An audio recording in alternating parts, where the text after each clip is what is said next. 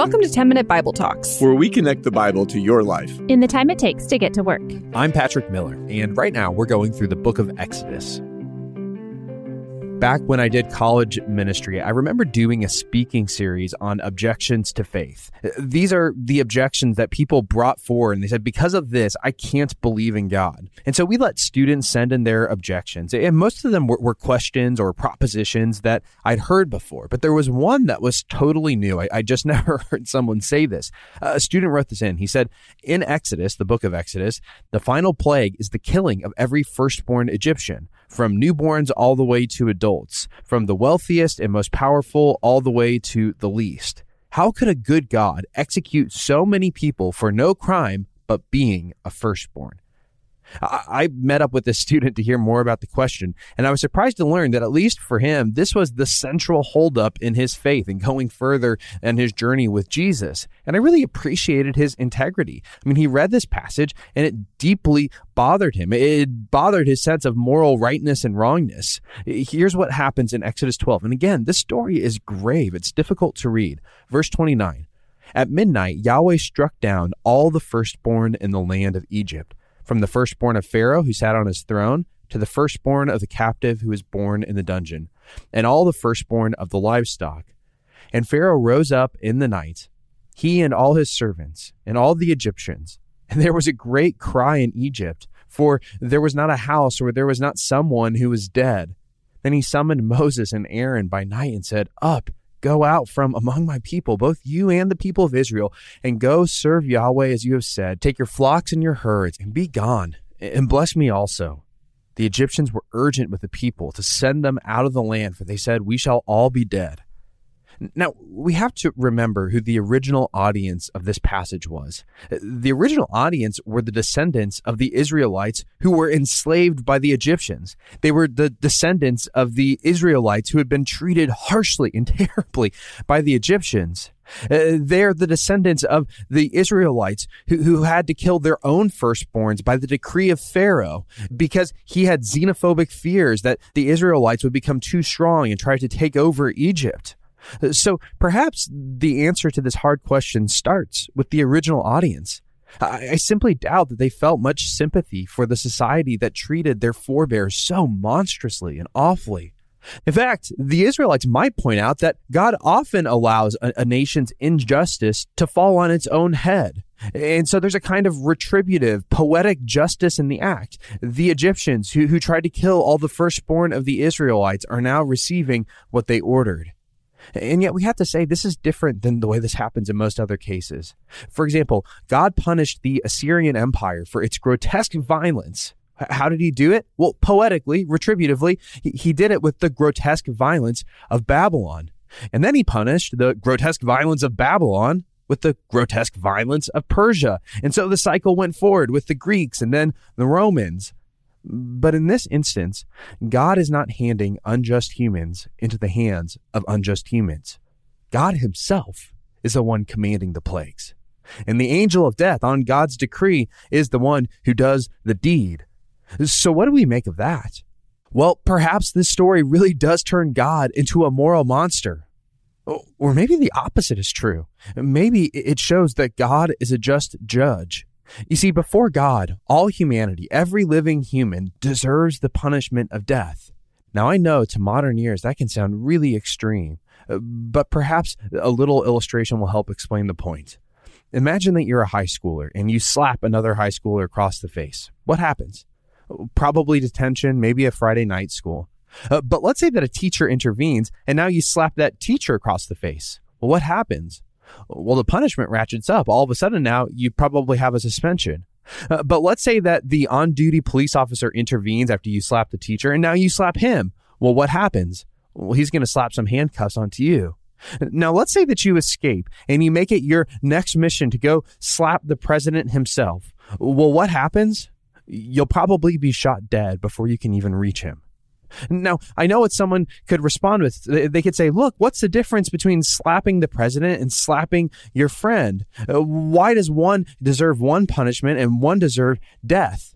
Well, the difference is there, and we intuitively understand that different positions deserve higher degrees of honor and reverence. And when you dishonor those positions, the results are different. Insulting the president is different than insulting your friend. And at certain levels, those insults really can become deadly. So you have to ask the question, what happens when we do something worse than slapping God, the creator of all things, God, the one who defines all moral laws, God, whose glory is greater and higher than any president, any king, any magisterial human figure? What happens when you do something worse than slap him across the face?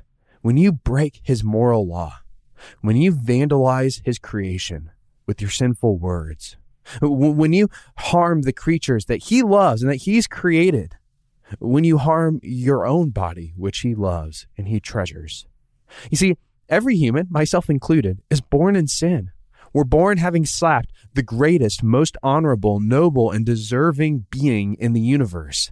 And this takes us back to Egypt. You see, this was a nation which had developed an entire demonic system of enslavement, harsh treatment, starvation, hard work, and even genocidal murder.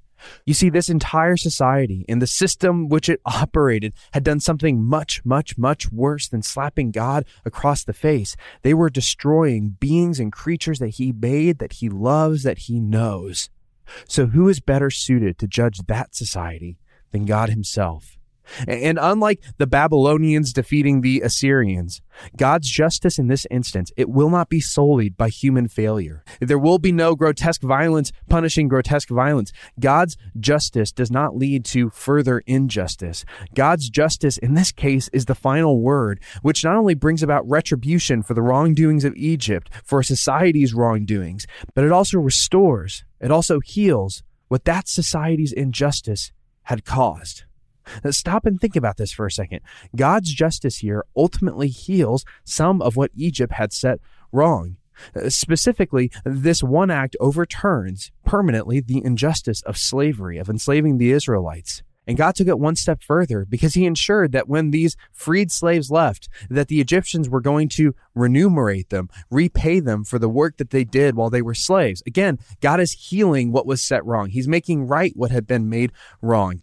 Verse 35, the people of Israel had also done as Moses told them, for they had asked the Egyptians for silver and gold jewelry and for clothing. And Yahweh had given the people favor in the sight of the Egyptians so that they let them have what they asked. Thus, they plundered the Egyptians.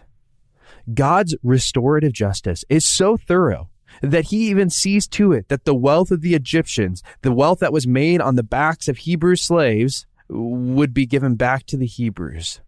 You see, far from repelling me from faith, this story of God's justice proves that Yahweh is a good judge. In fact, he's not just a good judge, he is a perfect judge. But I want to highlight one final note, though it might be the most important note. Justice is never God's final word. And Israel should know this. You see, the angel of death only passed over houses that had painted the blood of a sacrificial lamb on their doorpost. The lamb died in the place of the firstborn. And so the message to Israel, all those people who painted that lamb's blood on their doorposts, that their firstborn wouldn't die, this was the message they got. You too, just like these Egyptians, you too are under God's just judgment for your own evil, for the things that you've done wrong. But God has ransomed you from that judgment through the blood of the lamb. In fact, the Egyptians were free to follow the example of the Israelites. They didn't have to fall under God's judgment. Their firstborn need not die. They too could have hidden under the blood of a sacrificial lamb. And in Exodus 12, we learned that actually some Egyptians did this. Verse 38, a mixed multitude went up with Israel. Did you catch that? When the Israelites flee Egypt, it's a mixed multitude, meaning that there were Egyptians who were with them, meaning that there were Egyptians who hid under the blood of their own lambs. And so in this chapter, we not only see God's perfect justice, but also his perfect grace, his perfect kindness, his perfect mercy, even to those in a society that enslaved people. And I can't help but think that this was his truest, deepest desire for every Egyptian living in Egypt, that he would forgive them, that they would put the blood of the lamb on their doorposts, that they would repent of their sins, turn from what they'd done wrong, and seek his forgiveness and grace and mercy. You see, Jesus is our sacrificial lamb. He died in our place. His blood ransoms us from the cost of our sin, the cost that our sin justly deserves, death. And this reminds me of a profound truth by which all Christians have to live. God alone is the only perfect judge. And this is why Jesus said to us, judge not, lest ye be judged, lest you become like Babylon in your own outrage, lest you mirror the grotesque outrage and violence that you think you're fighting against. God is perfectly forgiving. He has forgiven you, and he may very well forgive your enemy. This perfect merger of love and justice isn't a reason to doubt God. It's the reason that we need him. Before you forget, sign up for the 10-Minute Bible Talks newsletter. Hit the link in the show notes and you'll get an email every Wednesday that's going to help you beat that midweek slump and go deeper in your walk with Jesus. Thanks for listening.